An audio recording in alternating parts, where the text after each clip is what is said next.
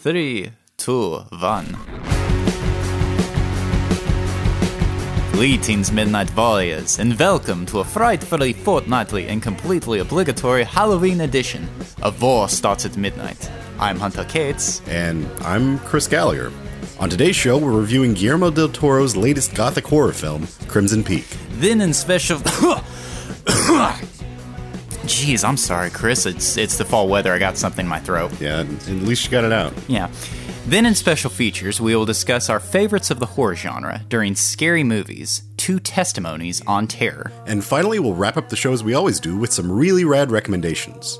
But first... Sounds like you've got it in your throat as well. Yeah, no, it's gone. We're good. Yeah, it'll probably dip in and out. Uh-huh. So, Chris, a little indie darling hit is coming out that you and I have been talking about for some time. Mm-hmm. Of course, it's Star Wars The Force Awakens. Right.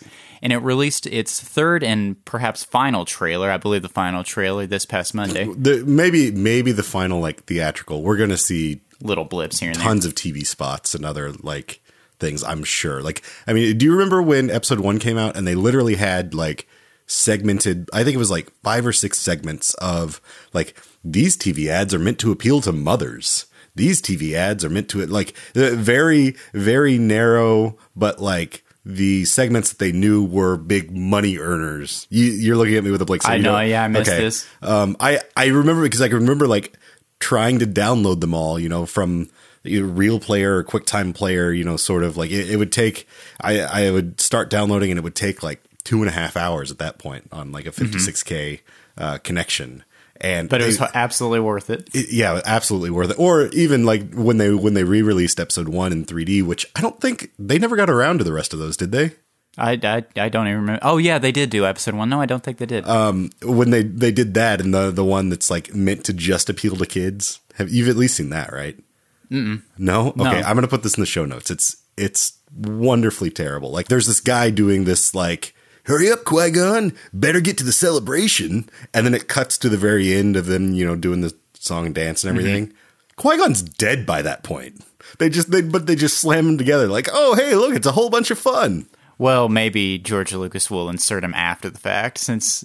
Yeah, you're probably right. He probably inserted him into the party after the fact. I actually, I probably saw those. There's no way I didn't see them. I've just blocked it out. However, what I haven't blocked out is the latest and perhaps final trailer that appeals not just to mothers or to children, but it seems like the entire living, breathing human world. I wouldn't know. I have blocked it out. I've gone on complete blackout. Right. So now, did you do this prior to or just this one? This one. This is the first, after that little teaser thing that the kind of behind the scenes thing, I was like, you know what? My hopes cannot get higher for this. I've been pretty pessimistic. You had a new hope, you might say? I had a bit of a new hope. And yeah, so I'd been pretty pessimistic about JJ and that whole thing. And so I got above, the line where I was like, oh, maybe I will enjoy this. And I'm just going to block everything out and write it out until we'll see what happens. And I don't want to overanalyze every shot for what's going on here. Yeah, that seems particularly silly to me, people doing that.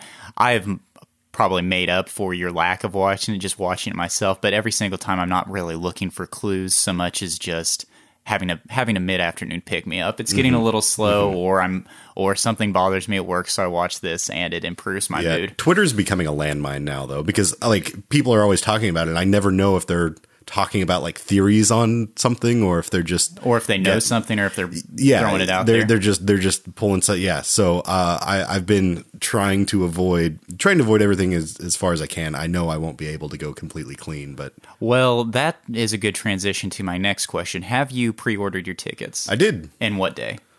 For Thursday at 8 p.m. Okay, so then there is a chance that information could leak out in the hour that you are seeing it after everyone else. Yeah. I was not so fortunate. I did the Tuesday night thing the Monday night thing because it was released during Monday Night Football, trying to order tickets. And I did Fandango. I don't think I did movietickets.com, but it crashed too. And then also Warren Theater all crashed. I was unable to get... Okay, so yeah, you told me about this and you were like, Fandango, oh no. I never even tried Fandango or anything. I just went straight to Cinemark. And Cinemark, and the server wasn't slow? No, what time did you do it? After some people that I'd follow on Twitter were saying, "Hey, I got my tickets," and I was like, "Oh crap, I forgot," and got on. I mean, it had to have been fairly early because I still got decent, I got my pick of seats and that sort of thing. But I don't know. At some point, I had zero problems at all. See, and that's astounding to me because I kid you not, I sat there for 30 minutes trying to make it happen, and at one point in time, this is a 5-minute execution. Yeah, I don't know what. At one point in time, I thought I ordered them, and then it was doing the little spinning dial analyze thing, or saying, don't turn off your computer, refresh. It did that all night long. I woke up the next day and it was still doing it. I thought, well, this isn't going to work out. Yeah. So I wound up having to get tickets for 8 p.m. 24 hours after you will be seeing it on the actual opening day, not the early screening open day, which kind of raises an interesting point. If you are a fan of some sort of pop culture, if you don't see it first, then does it really count? For me, it's more about convenience than anything. Like, I definitely, like, if I'm a fan and if I'm really looking forward to a movie, I want to see it the opening weekend. But not necessarily the opening day or the opening time. Not necessarily. Honestly, what dictates it more is like the actual time, the theater screening time. Mm-hmm. So, I mean, back when it was just you would have a midnight screening or two for something, I never went because I don't want to be, getting home at 2:30, 3 in the morning, and then it's always on a Thursday, so then I'd have to go to work in the morning. Like, I'm too old for that. I'm an old man. Well, did you do it during high school? No, I didn't. Fascinating. I like this might be the one place where I'm more of the old man than you. That is astounding to me. Yeah, I need my sleep. You're the anti-millennial on this issue. Yeah, I'll go to a midnight movie of like Eraserhead or something, but I like a Thursday night midnight movie of a movie that's going to be playing in theaters everywhere for a while. Like, I'll see it Friday night, or I'll see it Saturday afternoon at a matinee. Well, then I think the solution here, Chris, is that you and I switch tickets, because if you don't care and I'm bursting at the but that's seam. the thing is I'm not seeing a midnight screening. I'm seeing it at the time that I wanted. Like, I was very happy to see that there was a 8 o'clock. Honestly, I would have preferred 7, but I didn't want to see it in 3D, and so the non 3D screen, the first screening they had, was 8 o'clock. Well, all I can assume is that my failure is due to some sort of karmic, or perhaps even some disturbance in the force that is prohibiting me. So I'm not going to be able to get on the internet at all on Friday afternoon, Friday day, the entire day. So, I mean, I guess that's my punishment for doing something wrong in a past life.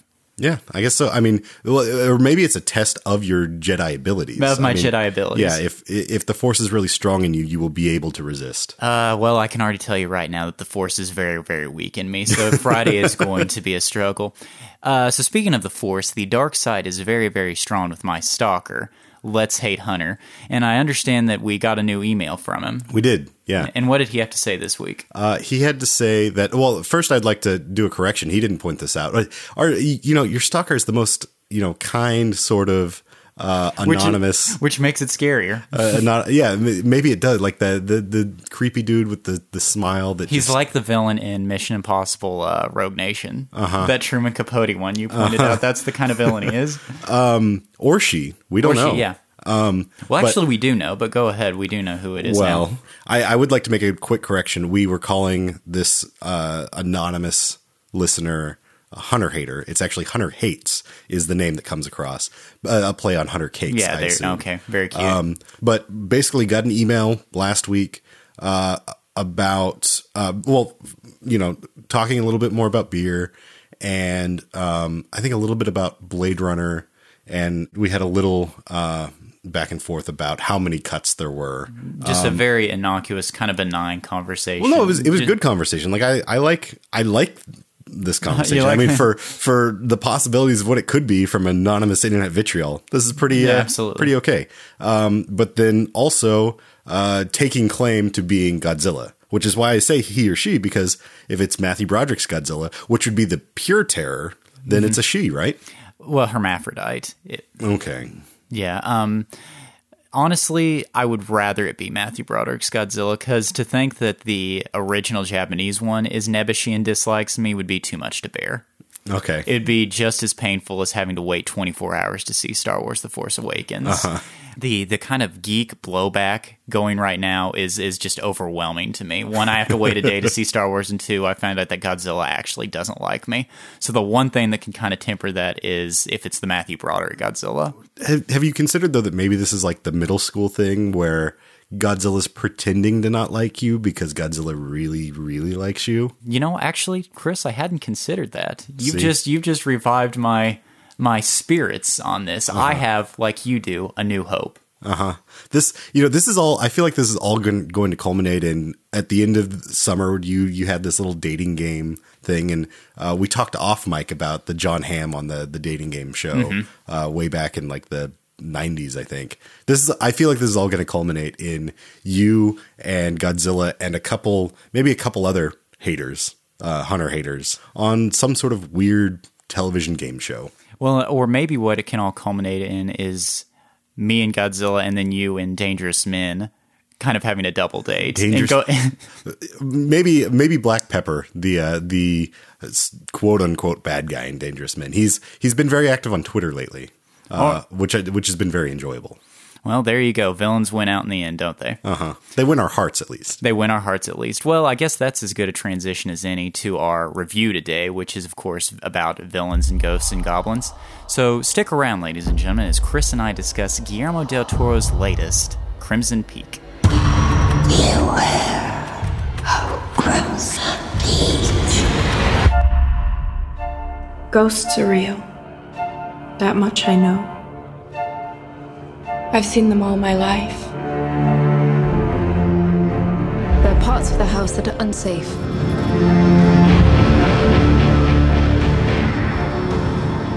What was that? A house as old as this one becomes, in time, a living thing. Never go below this level.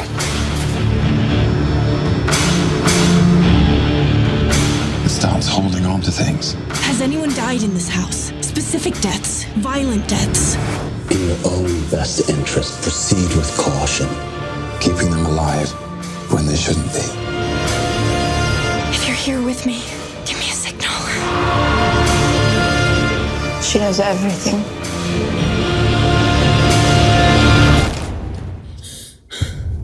Guillermo del Toro is the type of guy studios love to promote as a visionary director.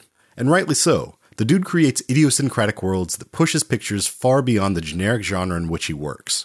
But Hollywood wasn't always so gaga for Guillermo. He had a pretty rough start with his English-language debut Mimic, the 1997 horror film starring Mira Sorvino and Josh Brolin. By Del Toro's account, the film studio, Miramax, foiled the director's ambitious attempts to elevate the average creature feature to something greater than the sum of its parts. They seized creative control in post-production and released a bastardized cut which Del Toro detested. Audiences weren't too keen on it either. The film failed to perform at the box office and received mixed marks from critics.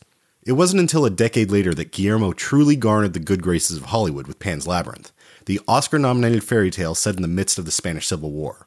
For Del Toro's newest film, he teamed up with an old friend, Mimic's co-writer Matthew Robbins. Crimson Peak is a gothic horror picture set at the turn of the century. Mia Wasikowska stars as Edith Cushing, a well-to-do aspiring writer who reluctantly falls in love with the British Baroness Sir Thomas Sharp, played by Loki himself, Tom Hiddleston. Upon marrying Sharp, Edith leaves her home in Buffalo, New York, to live with her new husband and his sister Lucille on their family estate. It's formerly known as Allerdale Hall, but colloquially referred to as the titular Crimson Peak. Leaves and snow fall through the center of the home's crumbling ceiling, while the land's rich red clay bleeds through the floorboards. As the name suggests, every frame of this film is packed with lush colors, from deep reds and steely blues to vibrant yellows and pale greens. It's a kaleidoscopic haunted house of horrors. So Hunter, I'm curious. Does this picture from the imagination of Guillermo del Toro help sustain his reputation as a visionary director? Or do you think Universal's marketing folks are just riding on the fumes of his magical masterpiece? And furthermore, back on episode 8, the Babadook proved to be just a little too much for the nerves of one Mr. Cates. So tell me, will you be requiring a nightlight to get some shut-eye on All Hallows Eve tonight? Well, hopefully, Chris, I'll be so drunk that I won't actually need a nightlight to go to sleep. I'll just pass out and then wake up with a hangover. That's a pretty good plan. Yeah, the best way to fight fear I've found from watching horror movies is to get really drunk. Because even if you do get killed off, and I think in a horror movie I would. Yeah, it's kind of like surviving the Titanic, I think. Yeah, it's one of those things. It's going to happen one way or the other, so you might as well just drink your way through it. So, but we can talk more likely about which one of us is more prone to survive in special features. Okay. Discussing this picture, you mentioned Guillermo del Toro being called a visionary director. I was thinking about this as you were speaking. The only people who seem to be qualified as visionary directors that I can recall offhand are him and Zack Snyder. And both of them were in Legendary Pictures. So I think Legendary Pictures might actually have a copyright on the phrase "from the imagination of visionary director blank." Because, of course, Zack Snyder got that with Watchmen. You're putting him in a camp that I really, really don't like. Well, but no, I'm not. Legendary is. I guess. Because who else has been called a visionary director? I would not be surprised at all if someone and this is not helping the case of like what visionary director means, but I'm almost positive M. Night Shyamalan at some point has been labeled a visionary director, or J.J. Abrams, or I mean, there's guys. I think it's a weird quality. It's not necessarily something that dictates like it's going to be a great story and all of that. It's more like they can build a world. I think that's what makes a quote unquote visionary director. But then again, you've got someone like Zack Snyder who he just occupies pre-existing worlds and then fills it with a lot of bright lights and pretty spectacle and slow-mo. So it's one. I mean, I not think just slow mo. They ramp in and out. Slow mo and then high speed. Yeah. I think the takeaway from this is visionary is just one of those ambiguous terms that means when you think about it, nothing. Particularly considering film as a visionary medium, they're all visionary directors. Well, but I think what it's saying is that maybe it's that the visual aspects of the films are the things that really define the director's work versus like Richard Linklater is going to be more defined by his script. Well, but to that point, though, I would say, particularly something like Boyhood, I mean, that was a grand experiment in filmmaking. That's a more visionary picture when you think about it. If you use visionary as innovative. If you're using visionary in the proper sense, I agree. But I don't think that's how they use it. But in the Legendary Pictures definition of the word, it means that you have really pretty pictures. And honestly, Boyhood was not a magnificent looking movie. I mean, it's don't get me wrong, it was a crowning achievement of, just a visionary way of filmmaking. Right. But from a visual standpoint, if we're going to get in that literal like get stuck on the prefix of it, like it's okay. I mean, I couldn't look at it and tell you, oh, this is definitely Richard Linklater. Whereas I can look at probably a frame from any Guillermo del Toro movie and be like, oh, that's probably Guillermo del Toro. Well, okay, so speaking of this picture that Guillermo del Toro directed and him being a visionary director, the vision I got, and bear with me for a moment as I make this analogy, the vision I got while watching this movie was of a Western. And the reason I say that is because the Western in many ways has been underrepresented over the past quarter century or so. And I believe that's because the Western stopped being a setting for stories and started becoming a genre into itself. The transition point there, and how it reminds me of Crimson Peak, is that Crimson Peak is so clearly a gothic horror picture, and gothic horror pictures are made so rarely anymore that Guillermo del Toro really didn't try to set a good story in this universe. He just tried to make the movie about the genre. And so this, to me, is this is going to sound more dismissive than I feel about it. It was a very paint-by-numbers gothic horror movie. I would totally agree with you in the first 20 minutes or so of this film, and in places throughout. I'll say it's a bit of an uneven picture. And there's a lot of things that factor into that. But I kind of liked the setup. Like there are times in the opening where you're just getting sort of Edith's story and the story of the Sharp siblings and Edith's father and all of that, just getting the setting and whatnot, where it feels like he's just playing in the playground of the gothic horror picture of like this, it's a quasi classic Hollywood sort of approach, but then he really subverts that by the end. And I really appreciate that.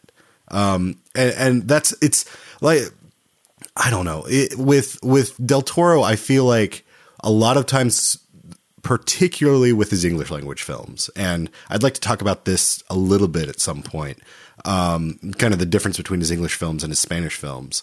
Well, the Spanish ones are in Spanish. Yes, there's that. But there's some uneven bits, with things that seem to, I don't know if it's a translation thing or what it is, but there are things that fall a little flat, I feel, in his English language films that I don't typically see in his Spanish films, which are more fluid. Yeah, I think so, and more immersive. And other than Tom Hiddleston, I think every actor, especially every main actor, at some point in this, kind of comes and goes. And, I love Mia Wasikowska. I love Jessica Chastain. I don't love Charlie Hunnam. Charlie Hunnam's probably the only one who's like across the board just bad. Yeah, what are you doing here? Let's discuss that real quickly. I believe he is Australian.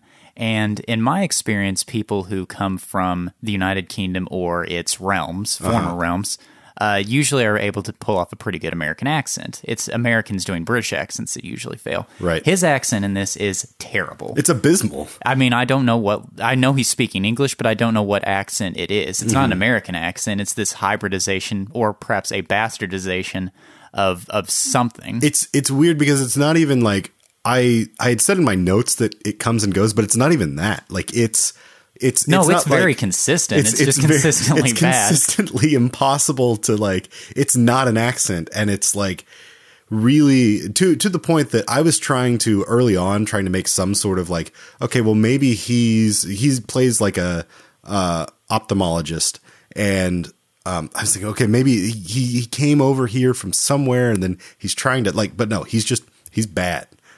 He's kind of like Keanu Reeves in Bram Stoker's Dracula, where you wonder what the director saw in this, what he was thinking by casting him. That was the thing with Pacific Rim too, though. It's like I don't understand. I think I like Pacific Rim more than a lot of people do. I really don't like Hunnam in that. I think Charlie Hunnam is like, I don't know. He's like the poor man's Armie Hammer, which isn't even like Armie Hammer's not, a great household name and hasn't been doing much great since Social Network. I think he was outstanding in that, but ever since it's been kind of, and I don't know, to me, he's the, of all the people you want to be like. It's funny that you should say Armie Hammer. I'm going to diverge a little bit to tell a little story here. Oh, Armie story Hammer, time. Yeah, it's story time with Hunter.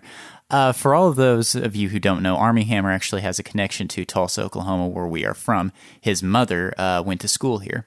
His mother went to school with my mother, and his mother was always known as being the girl for whom every good thing that conceivably happen. She was the one who life always turned out roses.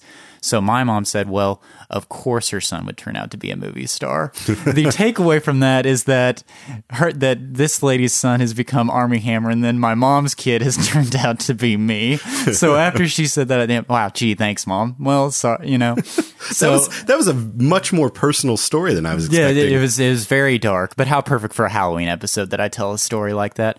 But I think we're all in agreement that yes, Charlie Hunnam was a major black mark on this picture. Yeah, it was rough. I mean, can we talk about Tom Hiddleston for a little bit to kind of palate cleanse? Like, yeah, well, it may palate cleanse. Let's see here. Oh, okay. I really like Hiddleston in this. I think he's the only one that like throughout is just rock solid, and he has a bit of a chameleon performance that he's got to pull off. He's playing multiple characters to, depending on who he's talking to, essentially, and I think he does great. Like he's given some kind of rough, quasi-Victorian dialogue or whatever here that like everyone else is, but seems to spit it out better. And maybe it's just because he has a British accent and he's charming in that way. Well, no, I think him out of even among British actors, he is particularly Victorian. He looks Victorian. He speaks Victorian.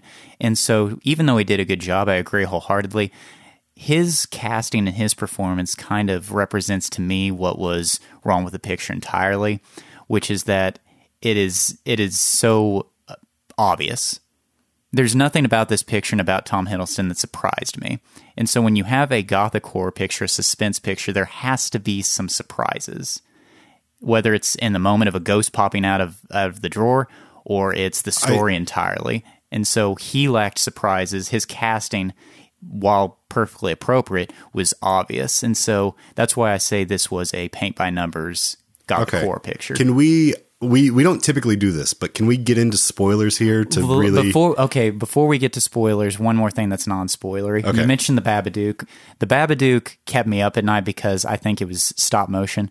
I don't think I can really be scared by CG. This is a great transition into spoilers, because my biggest problem with this movie is probably the fact that it's promoted as this ghost story haunted house movie. I mean, and I had only seen the trailer a couple of times because honestly, the trailer I didn't think was that good. It looked like somebody trying to make a paint by numbers Guillermo del Toro trailer. Was how I felt going in. But I really like del Toro, and so I was invested with that, and with the cast. I was in. And it turns out to be a very different film. I don't think it's trying to, I mean, multiple people I spoke to when I said that we were going to do this review said, I don't know if I can listen to that one. I don't think I'm going to be able to see Crimson Peak because it looks too scary.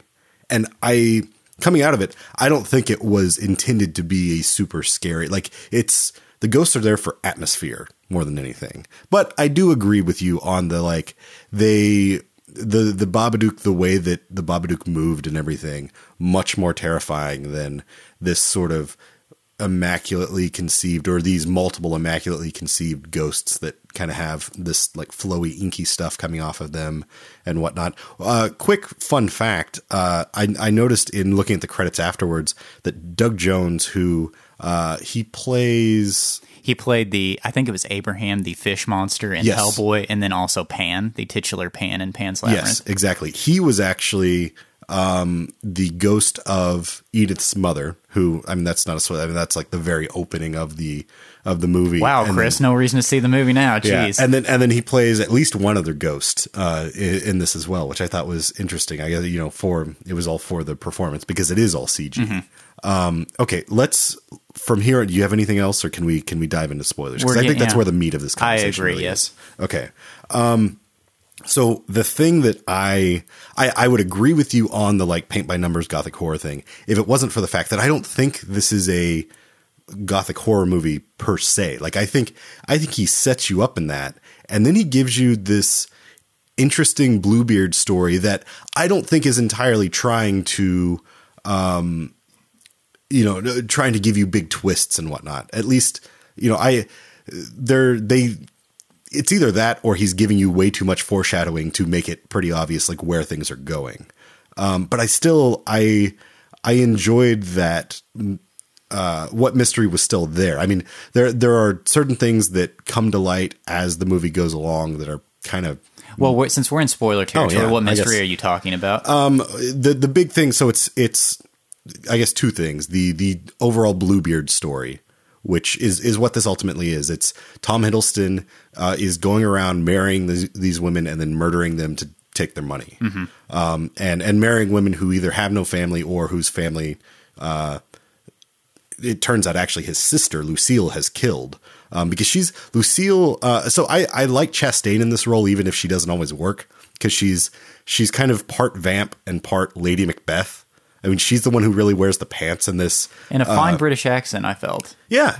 Pretty much better than Charlie Hunnam's American. Yeah, not surprising though. I mean, Jessica Chastain's great. There's a couple of times when it's just really stiff dialogue in general, lines that it would be difficult for anyone to deliver, where I felt like she kind of wavers. But she's the one who really wears the pants in this incestuous relationship. That's spoiler number 2. That's spoiler number 2. Yeah, that's the big thing, which, I mean, I feel like really you get that idea pretty early on. You get that idea pretty early on. So whenever they finally show them not doing it, but doing something, which is clearly sexual. A sad Gothic hand job is what it is. Okay. Whenever you see that seemed completely unnecessary to me because it was more creepy and being implied. I think it's really informative because it kind of shows that Thomas is this conflicted character, with Lucille being the older sister who has kind of forced him into everything that he's done his entire life. I mean, murdering his mother and this incestuous relationship. I mean, it's the exact perfect sort of reveal of it, because up until that point, she's Edith is waking up in the middle of the night and Thomas is never there. And it's pretty easy to, put together that, oh, he's probably sleeping with his sister, which turns out to be. If I were a wife, that's the well, no, not the conclusion. I don't mean for her. I mean for the audience. Yeah. And it's kind of convenient because it allows Edith to roam the house and discover things she's not supposed to discover. So it works on two levels there.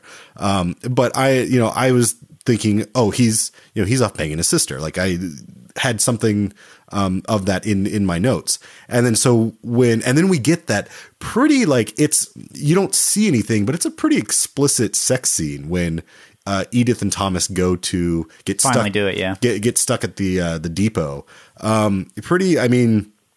Guillermo spent some time. It wasn't just your typical, like, okay, well, we'll have you lay there with, with the covers over your chest and do a little, like, there's some changes in positions and some hip movement, and they really got into it.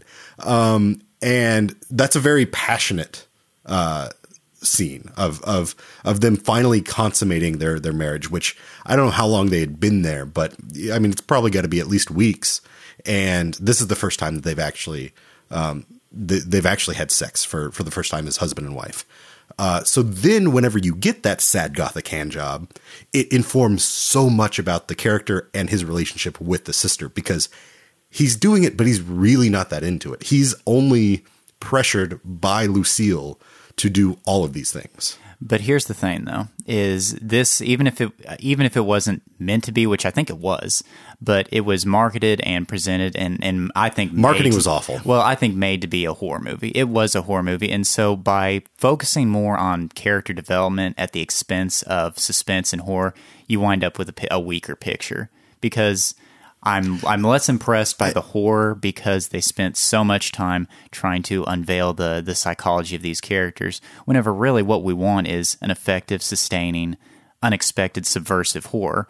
And what it wound up being is just like every other gothic horror, but it just showed you more.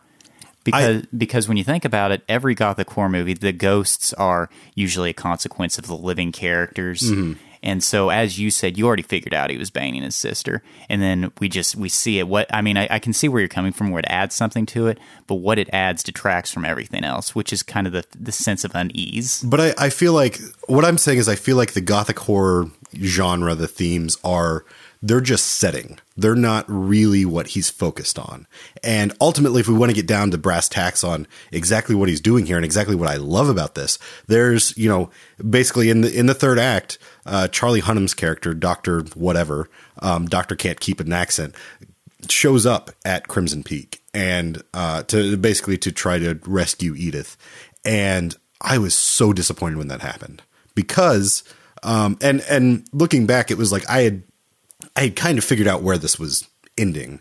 But then when that happens, it's like, oh no, they're going to undermine what they've built up, which is like Edith is really she is the only hero in this entire movie, really. And she doesn't need a man to rescue her. She's going to get out on her own. She doesn't need the love story. And then Hunnam's character shows up and I'm like, oh man, he's going to be the knight in shining armor, and they're going to do some just forced hand whatever, and dude ends up getting stabbed. And does he survive? Yes. I guess he does, because Thomas asks him where should I stab you, and that whole thing. But he's pretty inconsequential. Like, he basically shows up and is then very quickly dismissed and not used anymore. And I love that. I love that he gives you something that feels conventional and then says, nope, we're gonna have Edith be the one, the true hero. She's going to be her own hero. She's going to be, and it was pretty obvious from this setup. We get I can't remember who it is. Somebody talking with her father about, oh, she's strong-willed and stubborn, and he's like, oh, I love her that way, and then you get the little catty back and forth with there's some elitist woman who is making fun of her and says, oh, you think you're Jane Austen? Well, don't you know Jane Austen died a spinster? And she, quips back, well, actually, I'd prefer to be Mary Shelley, and she died a widow.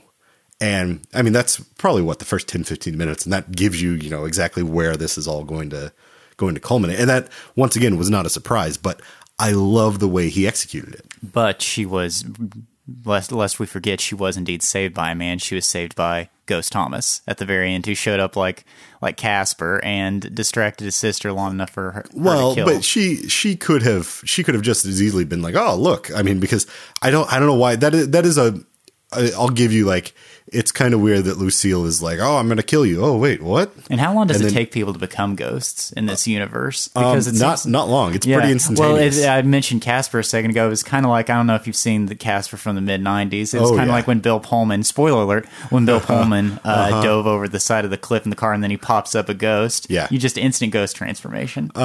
But it and maybe, you know, he's been tormented his entire life, so obviously he's going to come back and haunt his sister. I mean, that's the argument I'm going to make just off the top of my head. But there are some. Well, then wait a minute. Were the ghosts real, or were they all imaginary? Were they in the character's head? That's an interesting thing, which I haven't fully unpacked exactly what, because I mean, she says there's this weird what's the snake that's eating its own tail?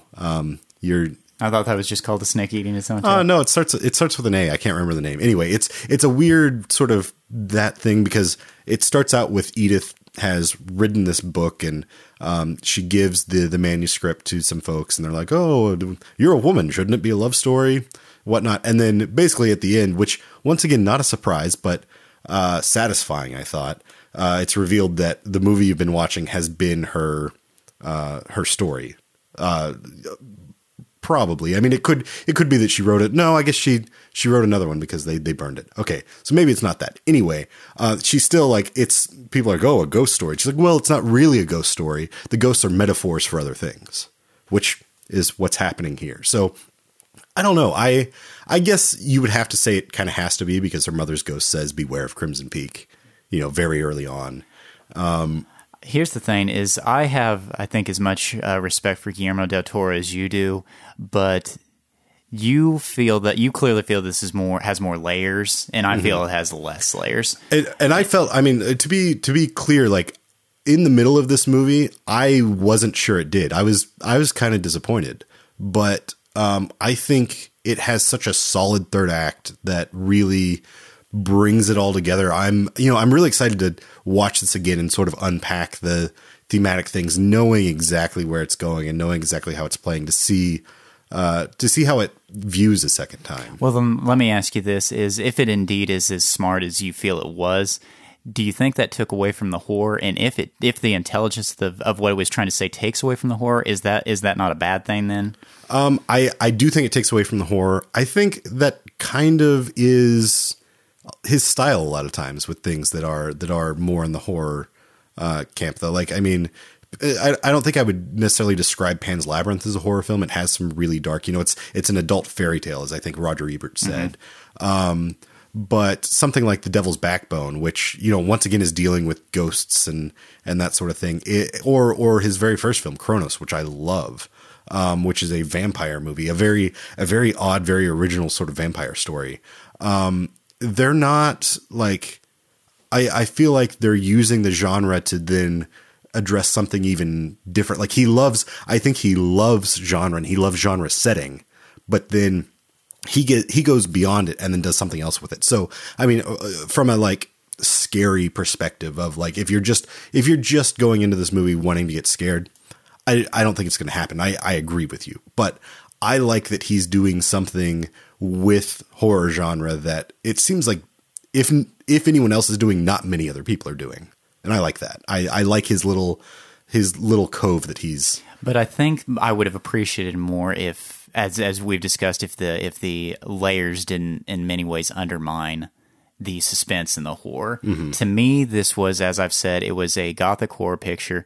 You've got the ghosts, you've got the haunted house, you've got the family that's hiding something, but then to me, I don't feel it subverts that. What it does is it just goes that next step. It's kind of like, I don't know if you've seen this, but it's kind of like Gus Van Sant's remake of Psycho, wherever it's shot by shot, but the one shot they added was Norman Bates, forget my language, knocking it off while watching the girl in the shower. So it's saying, let's modernize this classic story by adding this sexual element. I think it's much more than that, though. I mean, he's clearly saying, here's the classic thing that, I mean, with Hunnam's character showing up. Like, here's the classic thing that you always get, the knight in shining armor. And nope, we're not going to, like, I'm going to push it right up to the edge and then just take him out of the story completely. There are several moments of that sort of thing where he turns it back into Edith's story again. And but that's still a Gothic trope, though. Is in many ways the Gothic horror is, even though we've talked about 80s pictures and slashers killing off the girl, classic horror really has that element of female empowerment. In many ways, you can make the case that it's one of the original feminist genres. Okay. Horror. Because when you think about it, what is most horror but the vulnerable being attacked by the terror instance? The husband, for instance. But even the, in the classic stuff, there's still like a man assisting, where literally like the man shows up to assist and then is taken out almost immediately. Like he carries her around for like a scene. And so I meet me halfway on this, at least. Like I thought it looked nice. I thought it looked nice. It did. I mean, his stuff always looks nice. And here's another thing is, this really bugged me. Here's the thing about ghosts and CG ghosts. Whenever he filmed them in the background as these black kind of smoky wraiths, that was top-notch, magnificent filmmaking. I hated how he would do close-ups of the ghosts and stay on the ghosts for too long. Well, I mean, I think part of that was trying to get across that these are multiple ghosts and have died in multiple vicious ways. Here's the thing about any horror movie is once the secret is revealed, once the monster is revealed, if you want to go see it again and you feel like you can still get frightened by it, then I feel that's an effective horror movie. But that's the thing is like, this is not a movie I would see again to be frightened. And it's, I wasn't frightened. I mean, probably if you want to talk about like a visceral reaction, the things that are more effective for me are some of the gruesome murders. I mean, there's two that I really like. The murder of Edith's father, where it turns out, we initially think that it's probably Thomas, but it turns out it's Lucille.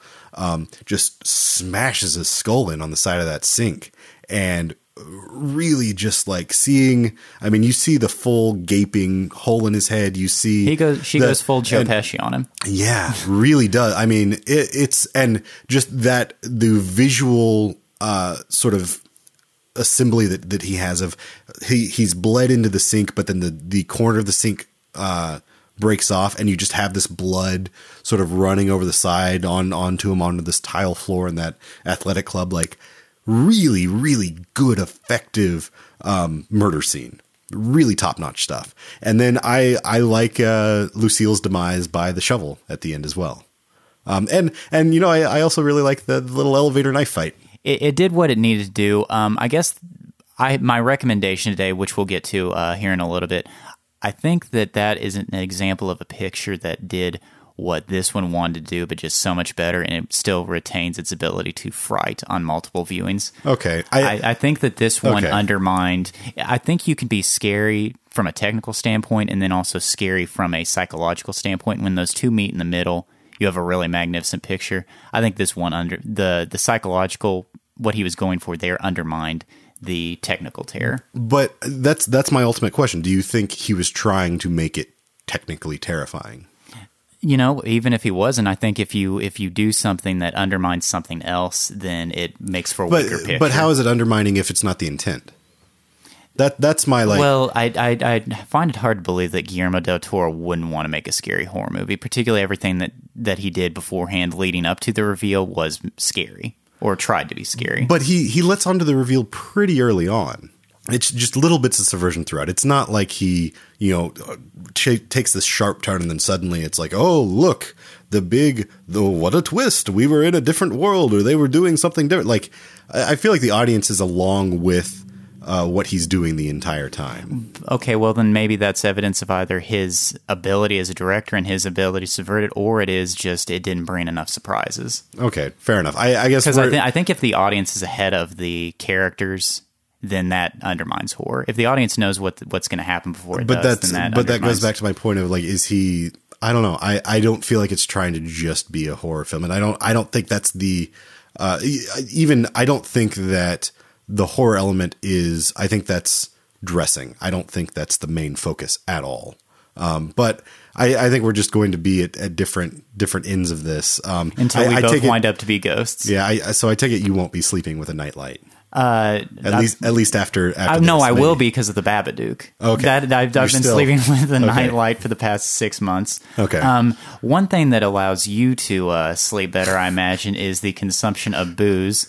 So what beer would you recommend to go with this movie? Okay, so my recommendation for this is actually a bit of a, I think it'll pair nicely with the movie. I think it'll pair nicely with the setting of the movie, which is, these in cold, wintry Buffalo, New York, and cold, wintry Cumberland, England. But honestly, it's more like this is the last day of October, and I have not recommended an Oktoberfest beer. So this is the I got to get it out there. And so I'm going to go with a classic. It's Spaden Oktoberfest, or Spaden Oktoberfest beer, which is all one word because Germans. I feel like if you've had an Oktoberfest beer, you've probably had this one. It's sort of a go-to. It's certainly a go-to for me. I love the fall and winter beers, as I've said before. They're, kind of get some sweet malty goodness. And I think this will pair nicely with it. And I think it also just pairs nicely with the weather that we're coming into, the kind of crisp chill in the air. It's a good late in the year sort of beer. So that's Spaden Oktoberfest. Check it out. I'm sure you can still find it, even though you're probably listening to this in November or beyond. Well, one thing that you should probably be consuming, my recommendation for today, as evidenced by Chris and my voices, is some NyQuil. Now, be sure to take your NyQuil in reasonable doses, or maybe some tea with honey, or some tea with honey. See, I immediately go for the drug. Yeah. Well, ladies and gentlemen, Chris and I have differing perspectives on Crimson Peak, so perhaps you can be the tiebreaker. Were you creeped out by it? Did you think there was more beneath the surface, or did you think it was blah?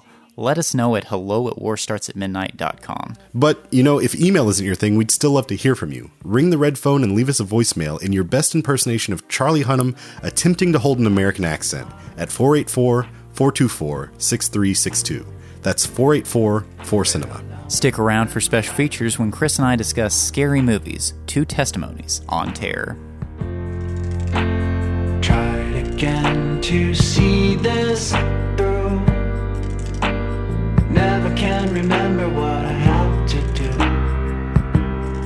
So I found some time to make this right. Trying not to dwell upon the lonely nights.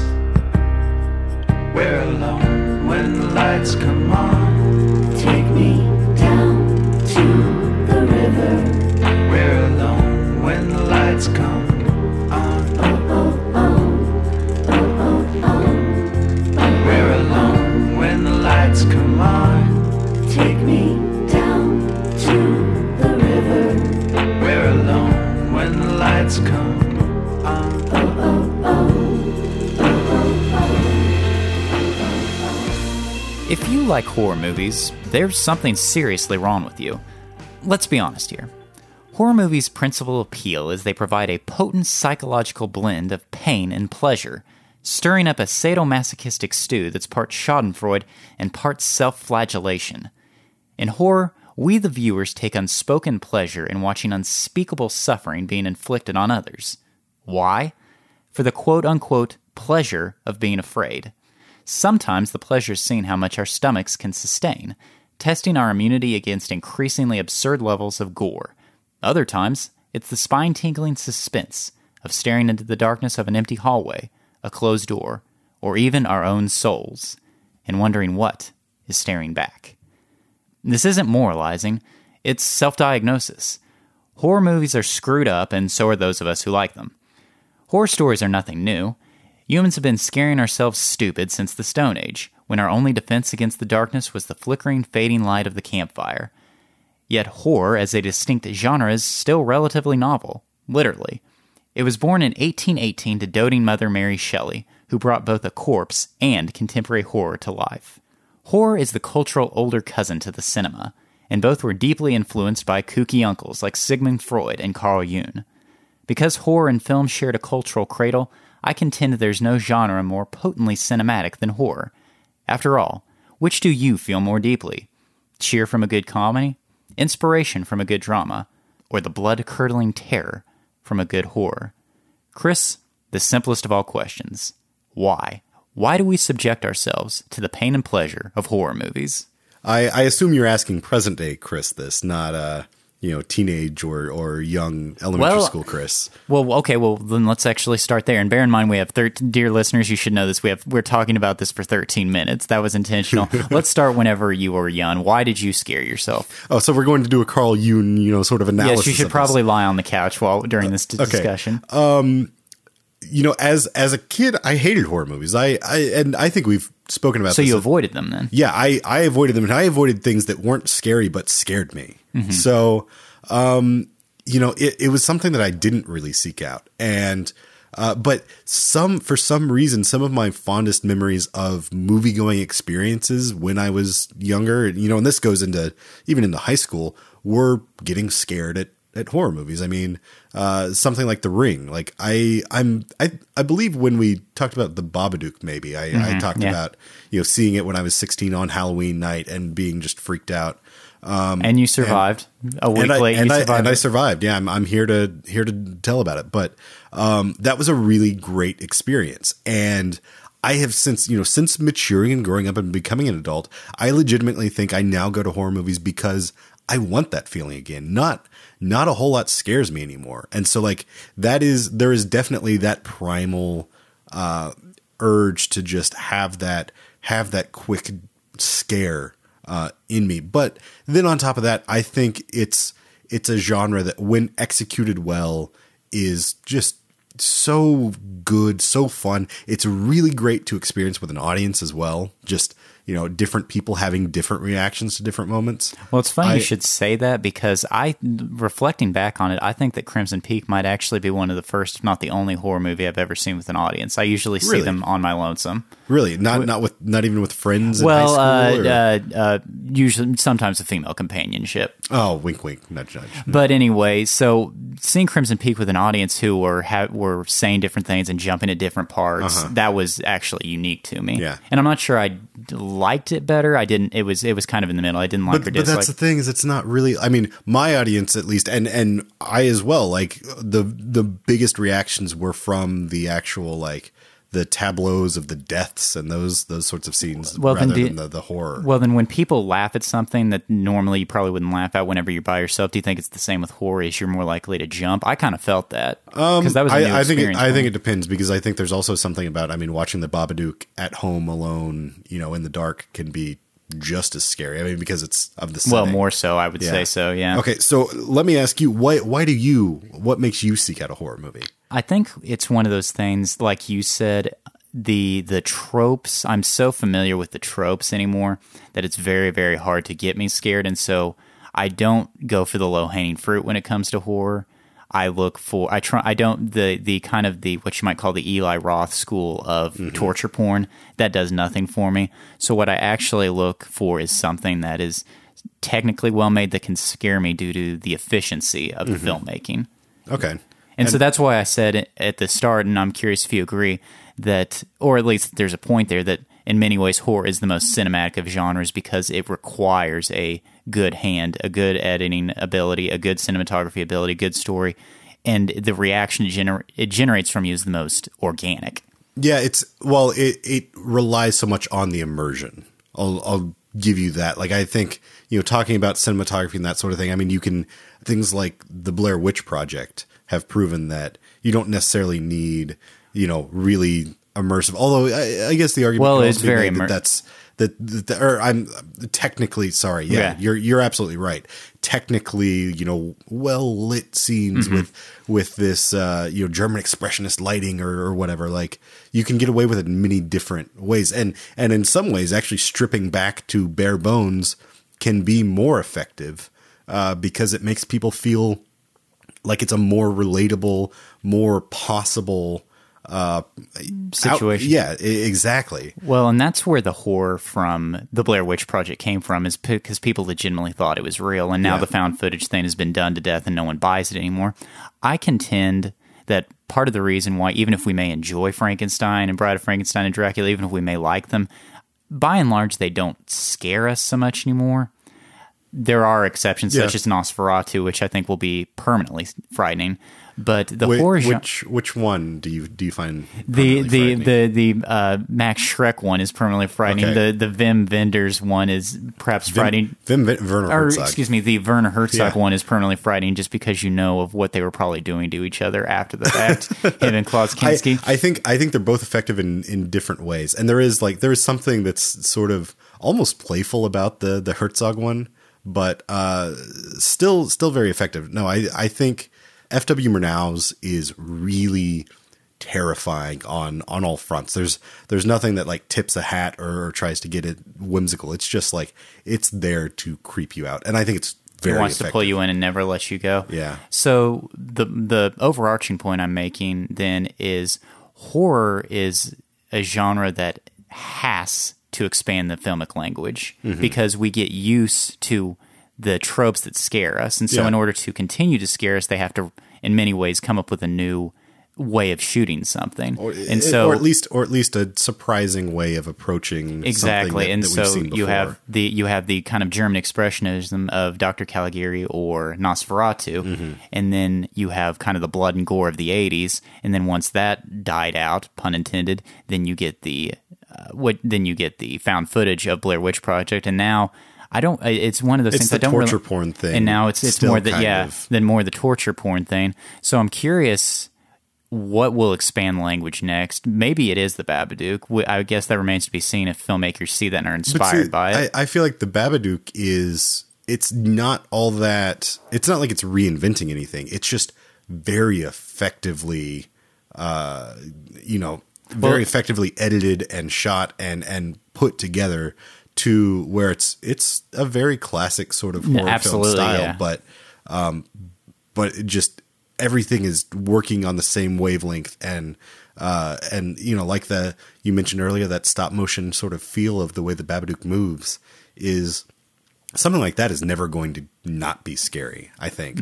And that's sort of like, I think John Carpenter's 1978 Halloween is really effectively terrifying in such a strangely minimal way, because so much of the terror is just, Michael Myers is this silent, big hulking force, and he's silent and he moves slow until he doesn't, and then suddenly there can be he's way off, halfway down the block, you turn your head, look back, and he's right in front of you, sort of a thing. And there's that, like, it defies any sense of reality or any sort of, you can't justify how it's working or the mechanics. And I think that's one of the most effective things that will, for my money, always be effective in horror filmmaking. I suggested this during the Crimson Peak discussion, is that in many ways horror is the most feminist of genres because, particularly in a movie like Halloween, but actually going back to Dracula and going back to Frankenstein and Nosferatu, it places the viewer in a vulnerable position. And saying women are weak, Hunter? No, I'm not saying they're weak, but it's one of those things. That's one thing that you hear from a lot of feminist speakers, is that women can relate to vulnerability more so than a man can. So do you think that there's something there in that line of thinking, as it brings us to a point of vulnerability, at least physical vulnerability? No, I think that's definitely, probably the greatest draw of a good horror movie in the, trying, it goes back to that fright, that not being able to, in your mind, piece it all together. And, there is something very, very primal about that experience. And for some reason, we're sick, twisted people that like putting ourselves in those situations. Well, and okay, so to that point, let's get to this part of the discussion. You mentioned it's very primal, the feeling of vulnerability. So in many ways, the horror movie that sticks with you the most probably says the most about you. So while I've been scared by many pictures and been impressed by many horror pictures, the one that has stuck with me and probably affected my life the most is Jaws. Because the idea of being completely alone in a place wherever, I can swim all right, but it's one of those things, I can't swim as well as a shark. Yeah. And land is nowhere to be found. I'm in something else's world, and it has complete mastery over its domain. And it might as well be that you're in outer space, as far as like it's just infinite, space of the ocean as far as you're concerned. Even if you're, you've got your tether back to land, and you can see it like you're right. And Jaws, even if it's not just Jaws, but the idea of the kind of genre that Jaws introduced, which is the sea monster kind of thing, that has stuck with me to the point wherever when I was a kid, I was afraid of the pool. I'm not kidding. I was afraid of the deep end of the pool. And my mom, whenever she took Hunter's mom is I guess the co-star in this show today, but whenever she took a relative of mine during the 70s to go see it, the young lady who was probably 10 at the time was afraid to take a bath. And afraid of taking a shower. That's effective. So afraid of Jaws. So I'm curious, Chris, what one, not necessarily your favorite, but what has stuck with you the most? I think I've brought this up before, but other than The Ring has been very effective, and I think it's still very effective. I've since revisiting it, but maybe Funny Games. Funny Games is and it's that like it's not what you typically think of as a horror movie. It's not a slasher. There's a little bit of violence, but not a lot. So much of what is terrifying about it is the implication of just what's going on. And for those who aren't familiar with Funny Games, because it's I think people have seen it, but it's not Jaws. It's not one that just everyone associates with the genre. It's basically this family goes to their summer house for vacation. These two guys show up at the door asking for eggs and then take them hostage, and just sort of as the name suggests, they play with them. They play with their minds, and they do it's just all psychological games. Okay, then let's play a psychological game here, Chris. What do you think that says about you that movie stuck with you so much? I don't know. I mean, it's what Jaws has said about me is I'm afraid of fish. I'm deeply afraid of giant fish. I mean, maybe that I'm just I'm always suspecting of strangers. I don't know. Like so, there is definitely that. Like if I'm in a strange city all alone, walking around, like I am hyper aware of everyone that's around me, and so maybe that is part of it. But there's something about Funny Games that is so effective because it is so relatable. And I think Jaws is as well. It's that it's simple, but it's relatable. Like you could end up in that situation. And it really, like if I'm, sometimes when the doorbell rings, if the doorbell rings late at night, I'm, the thought definitely crosses my mind. Like, what if it's two dudes asking for eggs? At least I don't have a set of golf clubs. Or what if tonight it's what it will be is a couple of kids dressed up like Elsa asking for candy. Are you afraid of them? Will you be opening the door? No, we'll be fine. All right. Well, Chris and I could probably talk about horror ad infinitum. However, we were very committed to trying to make this 13 minutes, and I think we by and large managed to do that. So we'll toss I'll just speed it up if we're over. Yeah, exactly. Just make us go in fast pace, like Zack Snyder, fast and slow. So, ladies and gentlemen, we want to hear from you. What is the horror movie that's not necessarily your favorite, but the one that has stuck with you the most? And what does it tell you about yourself? Please let us know at hello@warstartsatmidnight.com. Stick around for our really rad recommendations. Coming up next. They should be spooktacular. Blah, blah, blah.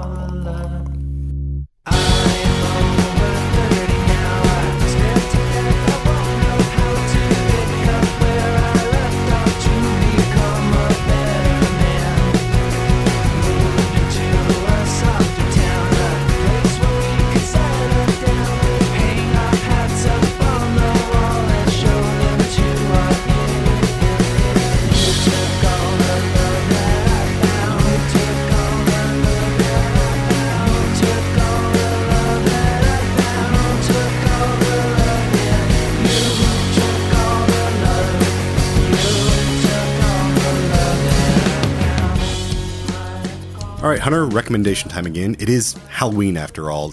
You got something to scare our socks off tonight? What's going to scare your socks off, what is truly frightening, is my pronunciation of a French name. Oh, good. I have some French to pronounce as well, so we'll see how this goes. So this is going to be truly terrifying, ladies and gentlemen. Brace yourselves.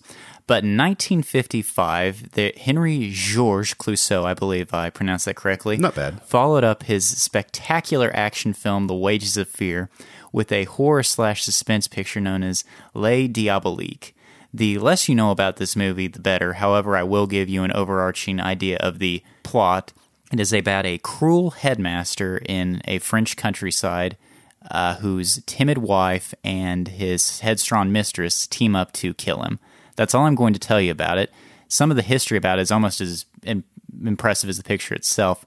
Like we talked about moments ago, in many ways, horror is improved by the expanding of the cinematic language. Mm-hmm. And so this movie might lack some of those jumps simply because the things that he created for this movie have been used to such effectiveness in other pictures after the fact. They have been aged since then. Absolutely. Too. Yeah. So I'd certainly recommend, however you watch this, that you read the history after the fact. Another thing that recommends this picture, just to whet your appetite, is it's so inspired / made jealous one of Clouseau's contemporaries, Alfred Hitchcock, that Alfred Hitchcock purchased a French novella and made Vertigo to make his kind of version of Les Diaboliques. And depending on your point of view, that's maybe the more permanent picture, but but at the same time, Les Diaboliques is certainly, I would say, one of the great horror movies, if for no other reason than the expansion of the cinematic language. And you can currently find it for free on Hulu, and it's also available on the Criterion Collection. So that would be my recommendation for All Hallows Eve, is surprise yourself. Watch a French horror picture from the 1950s and be amazed at how effective it can be at generating goosebumps. Yeah, I like that one a lot. It's I would say it's more suspense for me than scary, but probably because it's some of those things have been done by lesser masters since. Very good recommendation. So it's my turn to. Can you match my obscurity?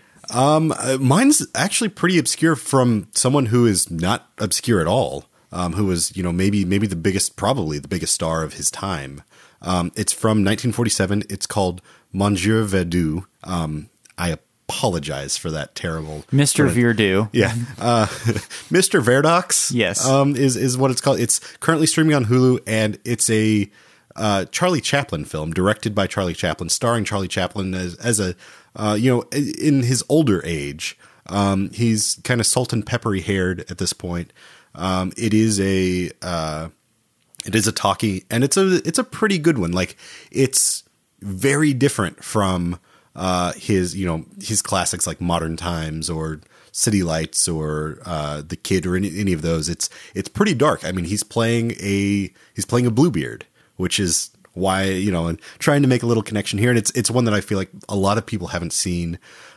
It's definitely not the best Charlie Chaplin film. It has some problems, but I do really enjoy it. I do really enjoy his ambition in trying to place himself in a role that is totally subversive of the tramp. I mean, he's this guy who's going around finding these women who have no family and marrying them and then killing them off to, take their money. You got to make a living, I guess, even Charlie Chaplin. And it's pretty good. It's a pretty good, I mean, I would say watch it for, kind of like yours, watch it for historical context of, where Chaplin's career went at the latter parts of it.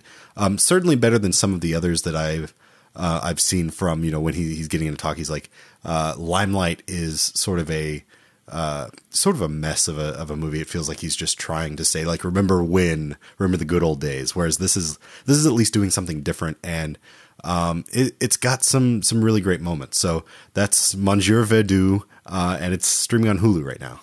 So spend your Halloween with a French movie and then a movie that is made in France. Yep. All right. Well, fantastic. Ladies and gentlemen, that wraps it for another episode of War Starts at Midnight. Be sure to check us out online at warstartsatmidnight.com. And there, you should also sign up for our weekly newsletter, the Midweek Memo. It's filled with recommendations, news about upcoming episodes, and exclusive articles written just for you. Like my latest, a very clickbaity article on the top 5 reasons for all the Batfleck backlash. You can also find us on Facebook, Twitter, and Tumblr at WSAMPod. And if you've made it this far into the credits, it's pretty safe to assume you like us. So why don't you stop what you're doing right now and leave us a review in iTunes. It'll help us reach new listeners, and it'll send shivers of joy up your spine. Or if you're just a terrifying troll who's been hate listening through this entire episode, well, tell us everything we got wrong at hello@warstartsatmidnight.com. Or you can give us a call on that bright crimson telephone at 484-424-6362. Music on this week's show comes from Sam Means. Check out his newly redesigned website at sammeansmusic.com and download his brand new single, We're Alone. Tune in next time when Chris and I take advantage of our license to critique with a review of Daniel Craig as Ian Fleming's James Bond 007 Inspector, co-starring Christoph Waltz. Thanks for listening. Goodbye.